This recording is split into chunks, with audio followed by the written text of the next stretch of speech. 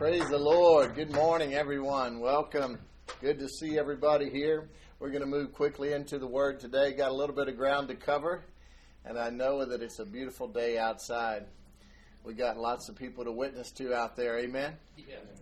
All right. So we've been talking about so many things. It's just bad when you miss, and not to condemn anyone, but I'm telling you, the Lord is just teaching us so much and sharing so much with us. And in these days in which we live, it's important that we are prepared and armed with everything that God has given us as provision and tools to walk a victorious life in this life. Amen? How many of you know salvation as eternal life, and that begins at the moment of salvation? You don't have to wait till you get to heaven to walk in power and victory. Amen? Amen. We were talking about an attitude of gratitude, for one thing. Since it's Thanksgiving month, I think that should go on all year long. Amen? But an attitude of gratitude is something that is really, really important, and we're going to look into that a little closer today, because we've been learning for many months about how everything's in seed form in the kingdom of God, and how our hearts are the garden of our soul. Amen? And if we put in good seed or bad seed, the truth of God's word or the lies of the world and the deception of the world, it's going to produce after its kind. The garden of our heart is not just like the garden in my backyard. It doesn't care what kind of seed I put in it. It's going to release the power within that seed. It'll produce after its kind. And our hearts are the same way. Amen? So we have to be very careful there. And we're learning about sowing and reaping and some of those things. So let's look a little closer today. As you know, terrible things are happening in this world. You know, you'd have to be, I try to ignore a lot of it. My stepdad tells me that I just stick my head in the sand, but it only takes me a minute to catch up on what's going on. I don't have to stare at it all day long, and let all that negative go in, because I get it. I get it. It's ugly. And but God is still on the throne. He's not worried. Jesus is coming soon, just like John was just talking about. He's been giving me 9/11, got it again this morning, and I know exactly what that means. It's just a sense of urgency that God has on getting His work accomplished, because time is short. Amen? It's not anything that should scare us, but it really should prepare us. If you haven't noticed, we are in the last days. And I could really prove that up to you through Scripture. Of course, no one knows the day or the hour, so don't fall for those tricks either. But you can see, according to Scripture, the things that it talks about happening in the last days, they're evident now. Amen? I want to kind of revisit a couple of things I was talking about Sunday. I just want to say that the sense of urgency that I'm talking about should really just inspire and compel us to get the good news out, because we still are ambassadors of the good news of God's grace. This gospel is literally almost too good to be true news, and that is the truth of God's word. The negative stuff is may be true, but it's not the gospel. The gospel is what Jesus has accomplished on our behalf, and the fact that it's a free gift to all who will humble themselves and receive it, and accept the Lord as their Lord and Master. Amen? Amen. In John 4, Jesus said, "My food is to do the will of Him who sent me and to accomplish His work." I don't want to be sitting on the sidelines when He returns. Amen? Amen. He says, "Do you not say there are yet 4 months, then come the harvest? Look, I tell you, lift up your eyes and see that the fields are white for harvest."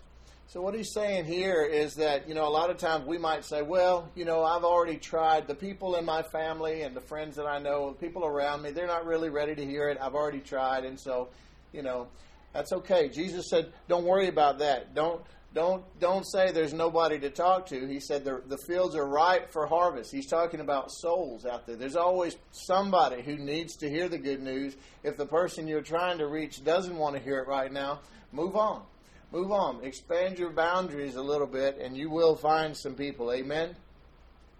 And it says, already the one who reaps is receiving wages and gathering fruit for eternal life. So that's talking about all those who will evangelize He says, so that sower and reaper may rejoice together. For here the saying holds true. One sows and another reaps. This is important because Jesus here is establishing a spiritual law that no one was aware of before.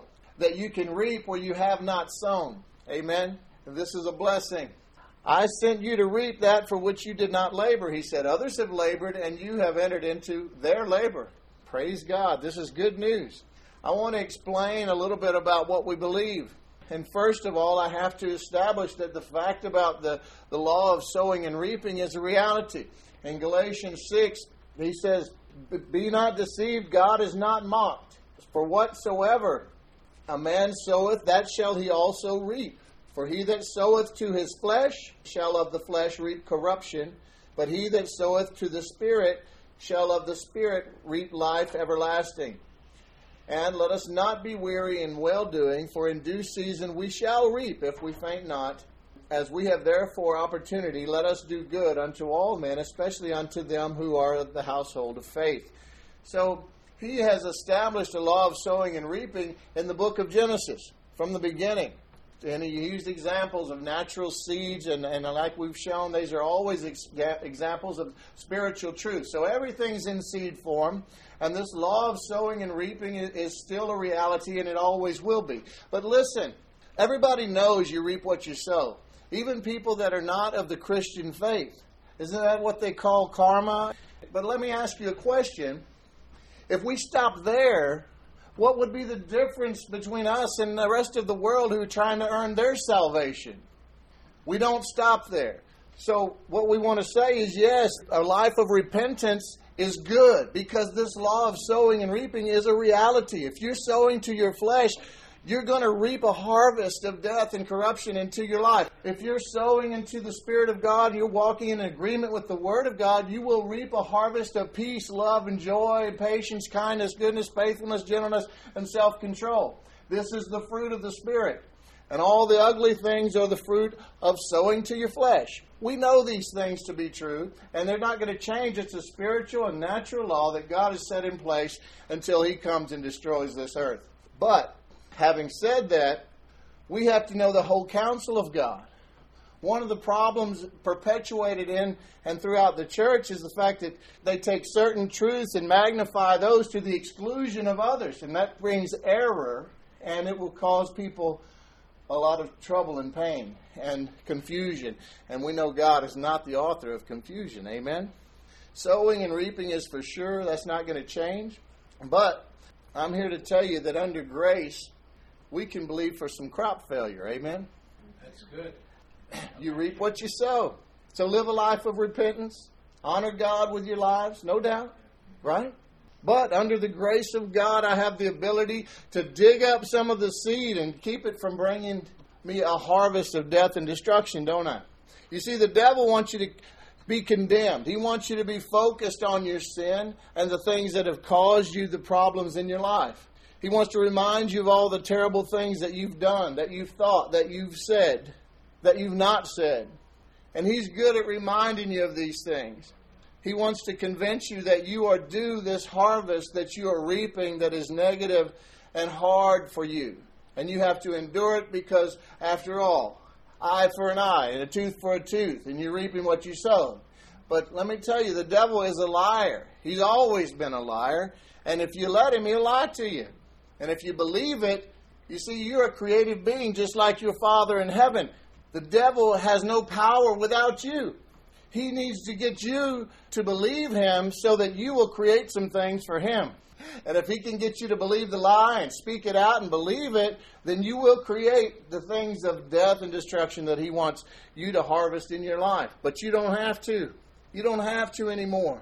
Yes, if you got a problem, if you're still doing something that's destructive, repent, turn to God, and He has forgiven you. Just receive it by faith and let Him help you to change, because the same grace of God that provides forgiveness provides the power to overcome any challenge in your life. Amen. Self-discipline is one of the fruits of the Spirit. Amen. God's always there to help you for everything. You have a kinsman redeemer now, Jesus Christ, who has paid the price of redemption. In the old days, when they wrote this word, redemption was a familiar term to them. That was the cost to purchase the life of a slave out of slavery. And now God has taken you and bought you out of slavery through Jesus Christ. And now He has called you a joint heir with Christ. You are a child of God with the same rights and privileges as the natural born child, Jesus Christ Himself, even though you were once a slave. That's good news, folks. That's good news. Praise God, preaching. Amen.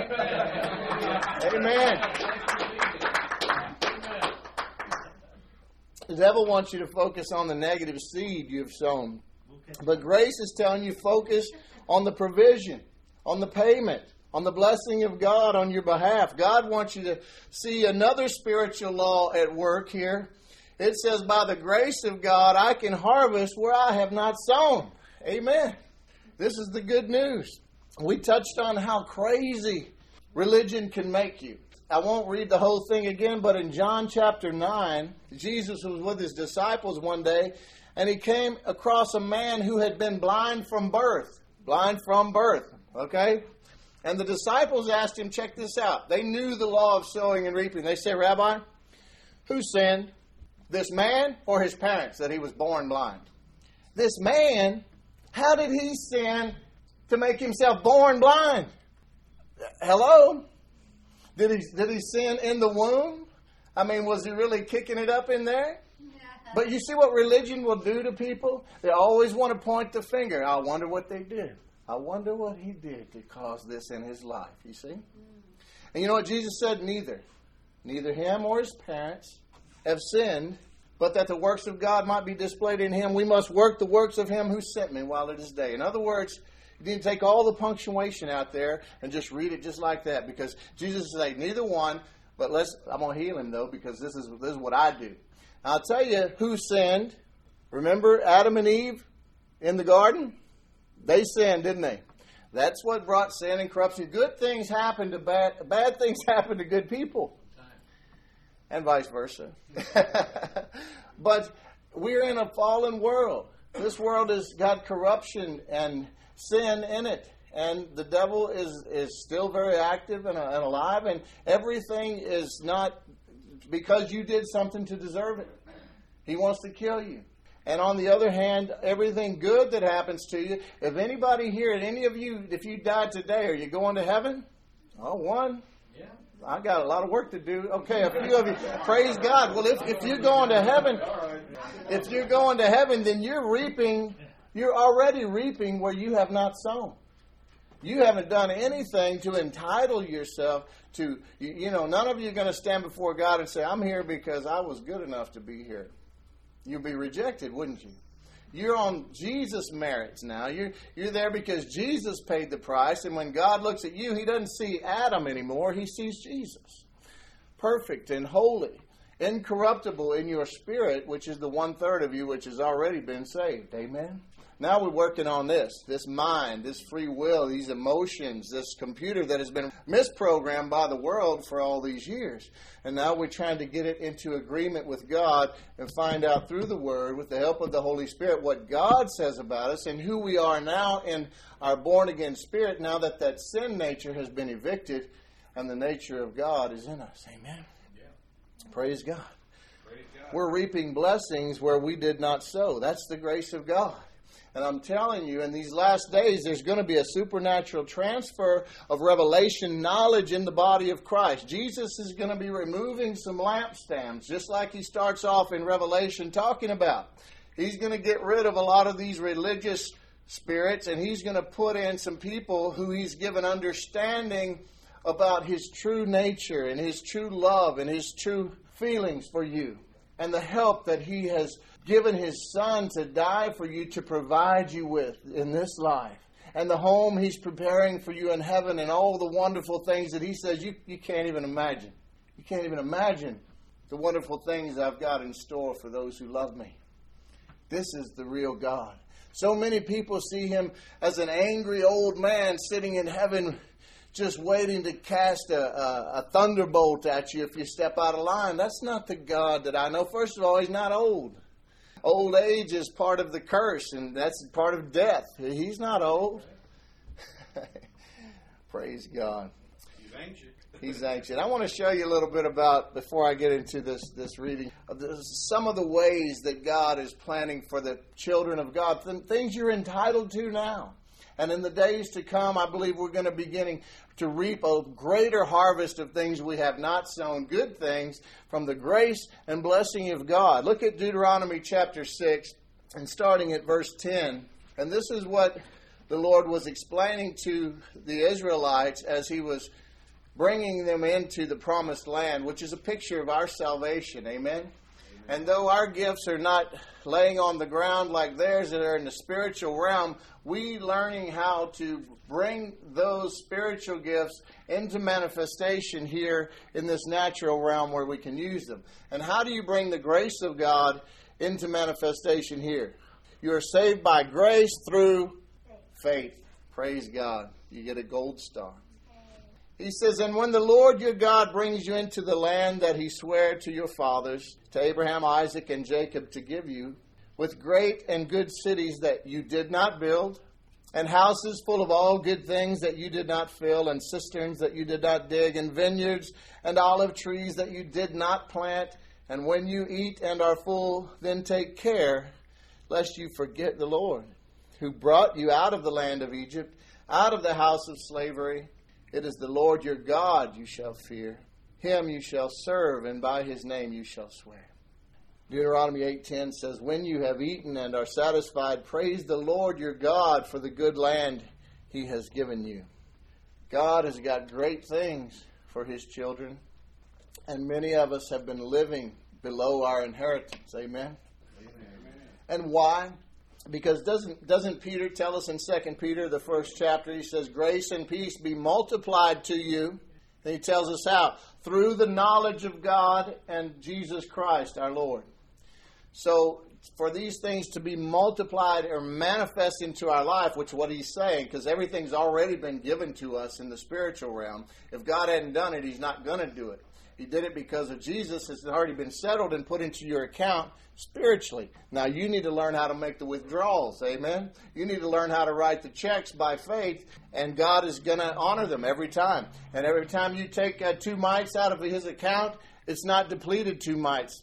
You can't take anything from it. It's never ending. Amen? And you're entitled to everything that heaven has for you. So according to the knowledge of God and of Jesus our Lord. So we're learning how to farm spiritually, how to harvest where we have not sown. Amen? It says, whereby are given unto us exceeding great and precious promises, that by these you may be partakers of the divine nature, having escaped the corruption that is in the world through lust. So we're partaking of these promises of God, where they're found in the Word. We just wrap our faith around them and stand in faith believing. Amen? I'm going to show you something today that we can know God's will for our lives. Amen? Okay. Sorry about that. John 10:10, Jesus said that I have come that you might have life and have it more abundantly, or to the full. The devil, the thief, come only but for to steal, kill, and destroy. So I'm not talking about a life of ease with no troubles. In this life, Jesus said you will have tribulations, but rejoice, for I have overcome the world. Amen? The same grace that provides us with forgiveness and blessings is the same grace that empowers us to live a life free from the bondage to sin. But the will of God is for me and for you to live free of sickness, of oppression from the devil, of strife, of all the negative things, of poverty and lack. All these things are of the devil, not of God. Acts 10:38 says that God anointed Jesus Christ, Jesus of Nazareth, with the Holy Ghost and with power, and He went about doing good and healing all who were oppressed of the devil.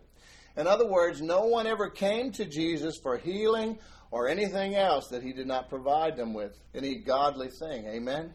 What's the importance of that? So, who cares what He did for a bunch of folks 2,000 years ago when He was here?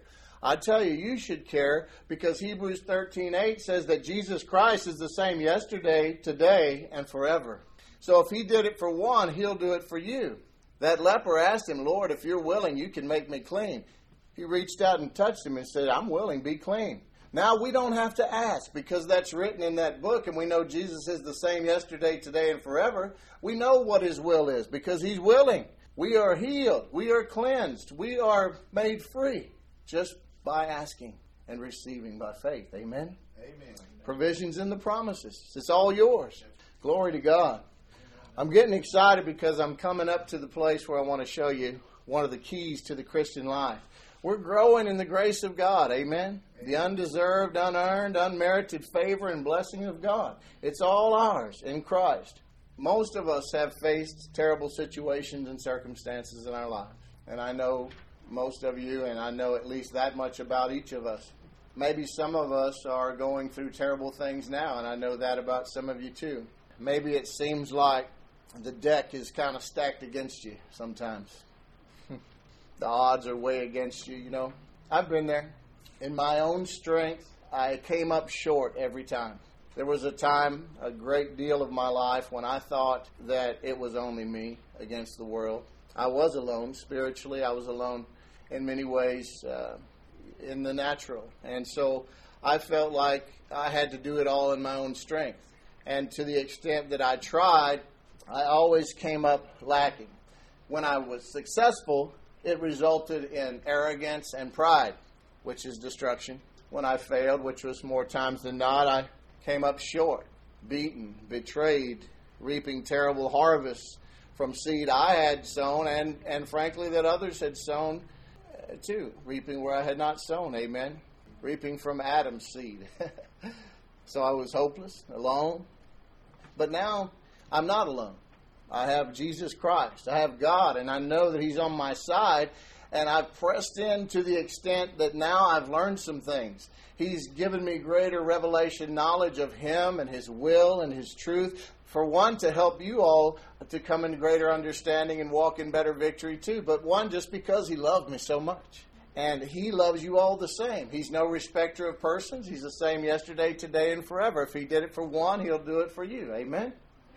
He wants to help you to walk in the victory that we're always talking about. The victory that Jesus has provided. The victory he said he came to give you. This abundant life of an overcomer. You can walk in the peace that he gave us as a gift. In John 14:27, on that fateful night, he said, "Peace I give unto you. My peace I give unto you. Not as the world gives do I give unto you. Let not your hearts be troubled, neither let them be afraid." This is our part. We have a part to play. It's a relationship. And this is one of the key things that you need to know in receiving from God is that it's not just all up to him. He's not sovereign to the extent that he's just going to force some blessings on you. You have to learn to walk in agreement and receive by faith. Amen. Amen. This is one of the keys. But the key we're talking about today is something else.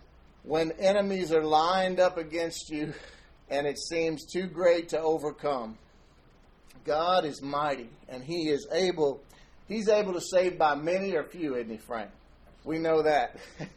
But we know that he surely has the ability to overcome any adversary in our lives. That's right. Frank and I are starting to learn that if we have an opportunity to go up against our enemies with 1,000 or with just 2 or 3, we might take the 2 or 3 because we're learning how God works in those situations. Amen? When he knows you have to give him the glory and the credit, that's when he shows off even the more, eh? Amen? Hey, I don't know where that came from. Praise God. But I want to tell you the key that I'm talking about today is simply giving thanks. Now, don't let it fool you because it seems very simple. It is a simple thing. Most things in the kingdom of God are, but it doesn't mean they're easy. Because when you're in these situations and circumstances that we're talking about today, and I know because I've been in a lot of them, it's hard to lift up holy hands and give praise and thanks to God. Sometimes those arms can feel like the heaviest things in the world. The last thing you want to do is give thanks for anything when in the natural you don't see anything to be thankful for. Let me tell you, for starters, that's when the enemy has lied to you already, because there's always plenty to give thanks for. We tend to focus on things that are negative and destructive and the problems and situations and circumstances in our life instead of the positive things God has done and the provision that he's provided through his promises. And we're made like a seesaw. We can only have one end up at a time. You can't focus on the goodness and the magnitude of God and His greatness and His love for you and focus on your terrible situation at the same time. You have to choose. And it is a choice. You can control what goes on between your ears. If you don't believe me, we'll just put a TV screen on your forehead that shows all your thoughts. And I guarantee you they'll change. Some of you will get that later too. But Thanksgiving is a key to your victory. And I'm going to show you something here. Turn to 2 Chronicles with me. And I'm going to read a little bit to you. And then we're going to be done here today. But this is a wonderful, wonderful passage of Scripture in the Old Testament. 2 Chronicles chapter 20. And we're going to chew the fat for a minute. You know I laugh at my own jokes. I have to go and edit all this out when I laugh at my own jokes. But it's just funny to me. When I talk about King Jehoshaphat, I say we're chewing the fat. 2 Chronicles chapter 20. Israel was facing the united threat of 3 armies, 3 nations against them, Frank, and they are small. And God provided a great victory for Israel. After this, the Moabites, the Ammonites, and with some of the Meunites came to wage war against Jehoshaphat. Some people came and told Jehoshaphat, a vast army is coming against you from Edom, from the other side of the Dead Sea. It's already in Hazazon Tamar, that is, in Gedi. Alarmed, Jehoshaphat resolved to inquire of the Lord, and he proclaimed a fast for all Judah.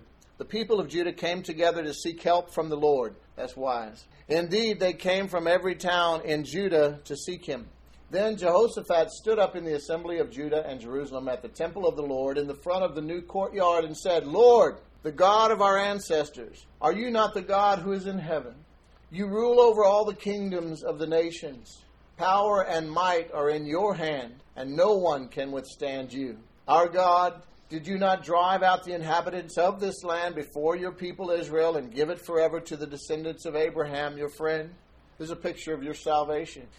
They have lived in it and have built in it a sanctuary for your name, saying, if calamity comes upon us, whether the sword or judgment or plague or famine, we will stand in your presence before this temple that bears your name and will cry out to you in our distress, and you will hear us and save us. But now, here are men from Ammon, Moab, and Mount Seir, whose territory you would not let Israel, not allow us to invade when we came out of Egypt. So they turned away from them and did not destroy them. See how they are repaying us by coming to drive us out of the possession you gave us as an inheritance. Our God, will you not judge them? For we have no power to face this vast army that is attacking us. We do not know what to do, but our eyes are on you. All the men of Judah with their wives and children and little ones stood there before the Lord.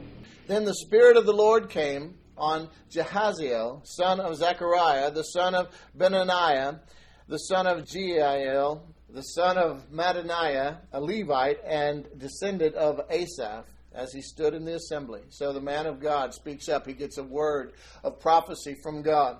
He said, listen, King Jehoshaphat and all who live in Judah and Jerusalem, this is what the Lord says to you. Do not be, you're going to get some new favorite scriptures here.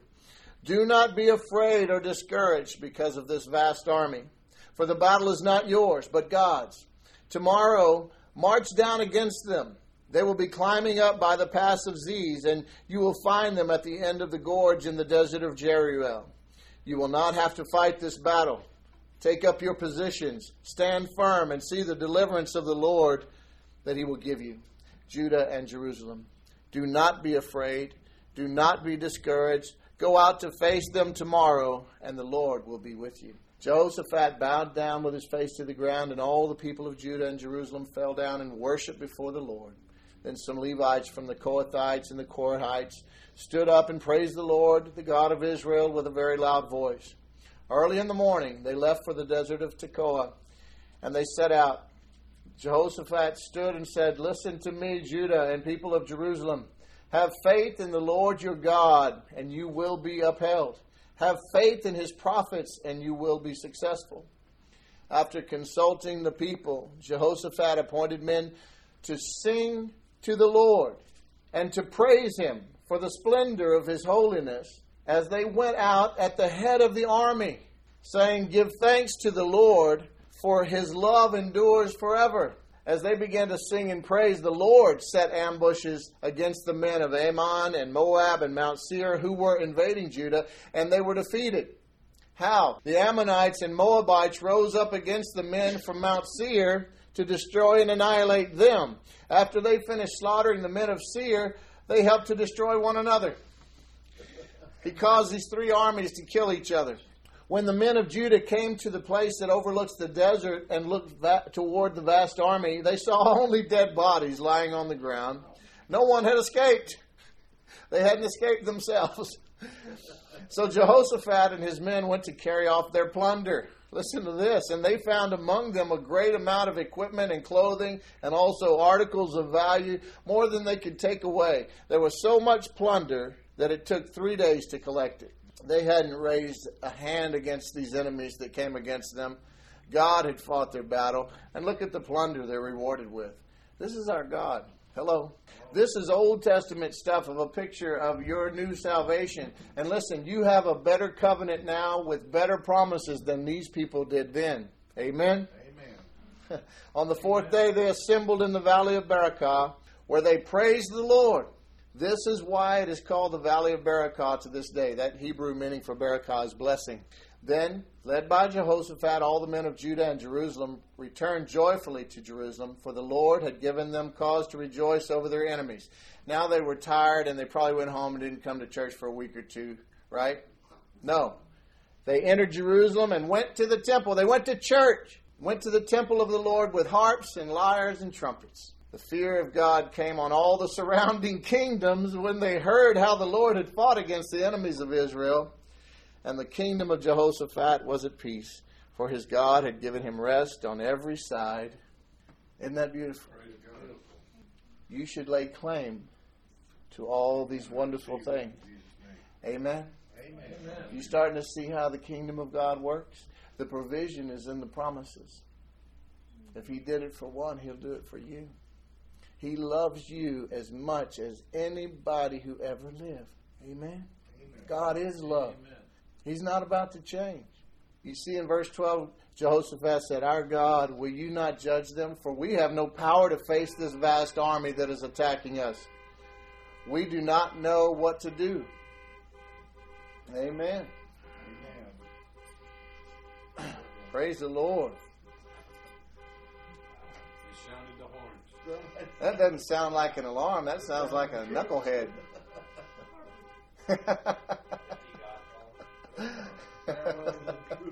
Praise the Lord. That's all right. That's all right. Praise the Lord. We're almost done. That's just, see, that was just a trumpet blast and a hallelujah. Lord, thank you, Jesus. It wasn't a knucklehead. It was Jesus honking the horn and shouting, hallelujah. There you go. Keep it up, son. You're on the right track. I'm encouraged. Man, thank you, Lord, for encouraging me like that. So he said, "Our God, will you not judge them? For we have no power to face this vast army that is attacking us. We do not know what to do, but our eyes are on you." I just want to point out a couple of these verses and then we're done. But that's wise. That's wise what Jehoshaphat did. That's humility. We can't do it without you. But you can, and our eyes are upon you. Now we're just going to wait and see what you have to say, because without you, we're nothing. That's the place where we all need to live, right there. Amen? I'm telling you, I tried to live this life in my own strength, and I'm surprised that I'm still standing here. It's only the mercy and favor of God that has allowed me to live to tell the story. Amen? Amen. It's better with God. It's better dependent upon Him. Not trying to take the credit for anything in your life, but give it to Him. He's worthy, amen? Here's what they said, the prophetic word of encouragement. And this is what God says to you today in verse 15. "Don't be afraid or dismayed, for the battle is not yours but God's." You need not fight in this battle. Position yourself. Stand and see the salvation of the Lord on your behalf, for the Lord is with you. Amen. Put your trust in the Lord your God, and you will be established. Put your trust in His prophets and succeed. This is the victorious life of an overcomer. But here's the real point. Look at these incentives for us to trust the Lord in challenging times. But look more closely and see a law of reaping mercy and grace in the time of need through thanksgiving. By giving thanks.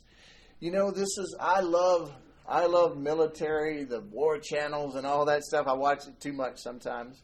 But I was disappointed this Veterans Day. They didn't put on my old D-Day and all that, Battle of the Bulge on TV. I usually record them and watch them for 2 or 3 months. Nevertheless, I'm pretty savvy on some of that stuff because I've watched it from a whole life. My grandpa was in the Battle of the Bulge. But I want to tell you, it was a very unusual battle strategy that Jehoshaphat employed here in this predicament. The plan called for the worshipers and praisers to go out first ahead of the army.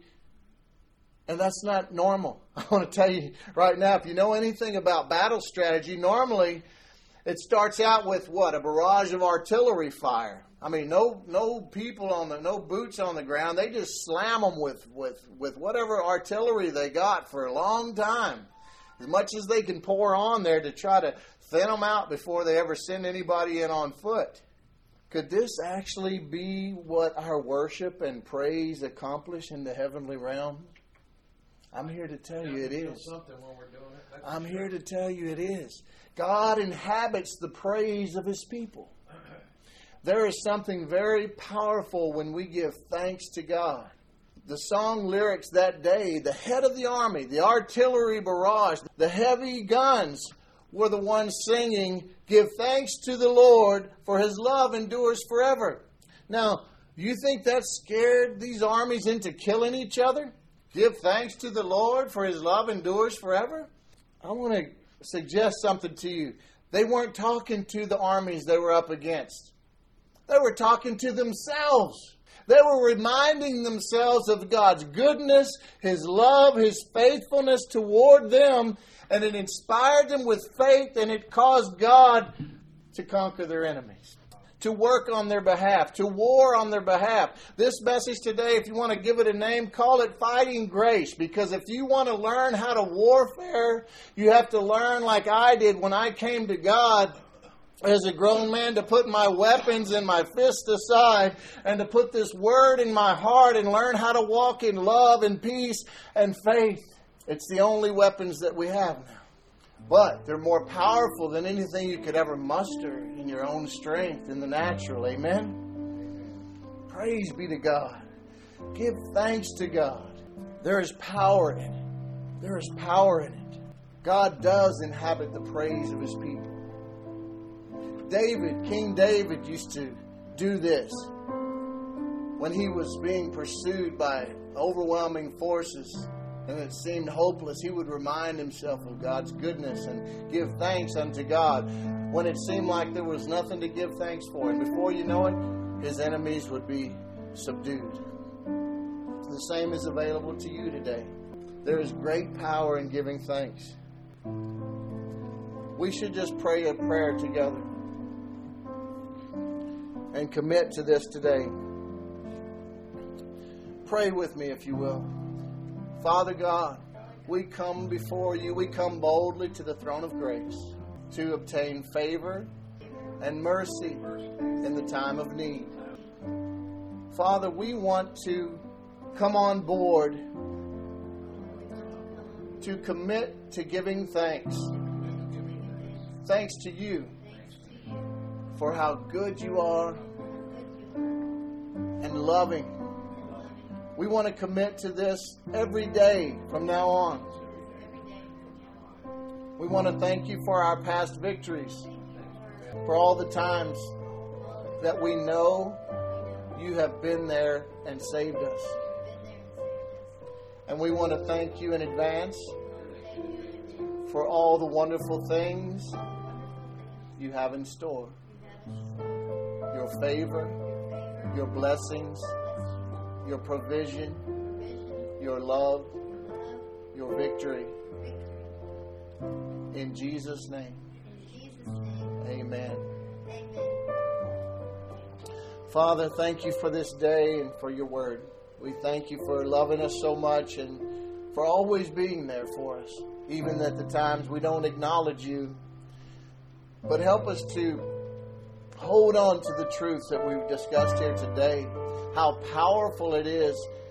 How spiritually powerful it is when we praise you and give you thanks and credit you with all the wonderful things in our lives.